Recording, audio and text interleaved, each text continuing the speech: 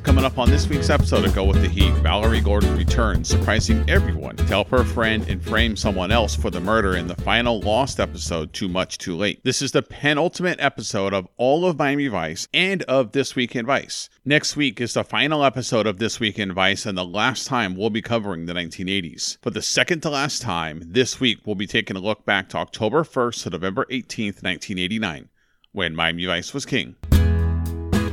In news, on October 17th at 5:04 p.m., just before the start of Game 3 of the Bay Bridge World Series between the Oakland Athletics and the San Francisco Giants, a 6.9 earthquake struck the Bay Area. Centered in the Santa Cruz Mountains and named for the nearby Loma Prieta Peak, the earthquake devastated the South Bay with ripple effects all over Northern California. With millions of dollars in damages, over 3,000 injured, and 63 people killed in the quake, it also happened on live national television as the two local Bay Area teams were playing each other in the World Series. As a Bay Area native, this quake is a major moment in my life. Dozens of buildings damaged, bridges and overpasses collapsed, and millions without power left the area in shock for years and is still talked about by those who lived through the event. The one bright spot was on October 28th when my favorite team, the Oakland A's, finished their sweep of the Giants to win the World Series.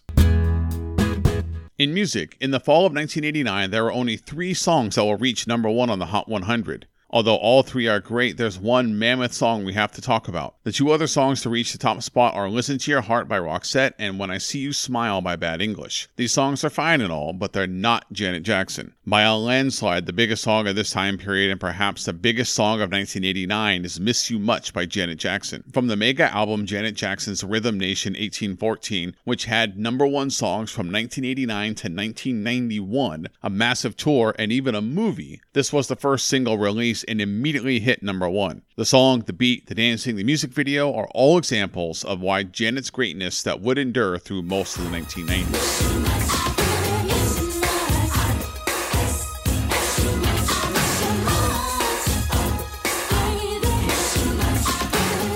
In movies, there are only 2 movies that rule the box office of fall 1989. One of them is from last week with Black Rain winning 2 weeks in early October. But the biggest movie and dominating the box office for 5 weeks is Look Who's Talking. Starring John Travolta, Kirstie Alley, Olympia Dukakis, and Bruce Willis as the voice of Mikey, this movie was a surprise hit. And to be totally honest, I'd rather watch Uncle Buck. And that's everything you need to know that was happening when Miami Vice was king. Be sure to join us on Go With The Heat at GoWithTheHeat.com for our last 2 episodes ever. I'd love to hear from you. Email the show, gowiththeheat@gmail.com, or follow us on Twitter at GoWithTheHeat. I'll be back one more time next week to say goodbye to the 1980s. That's all for this week. Bye, pals.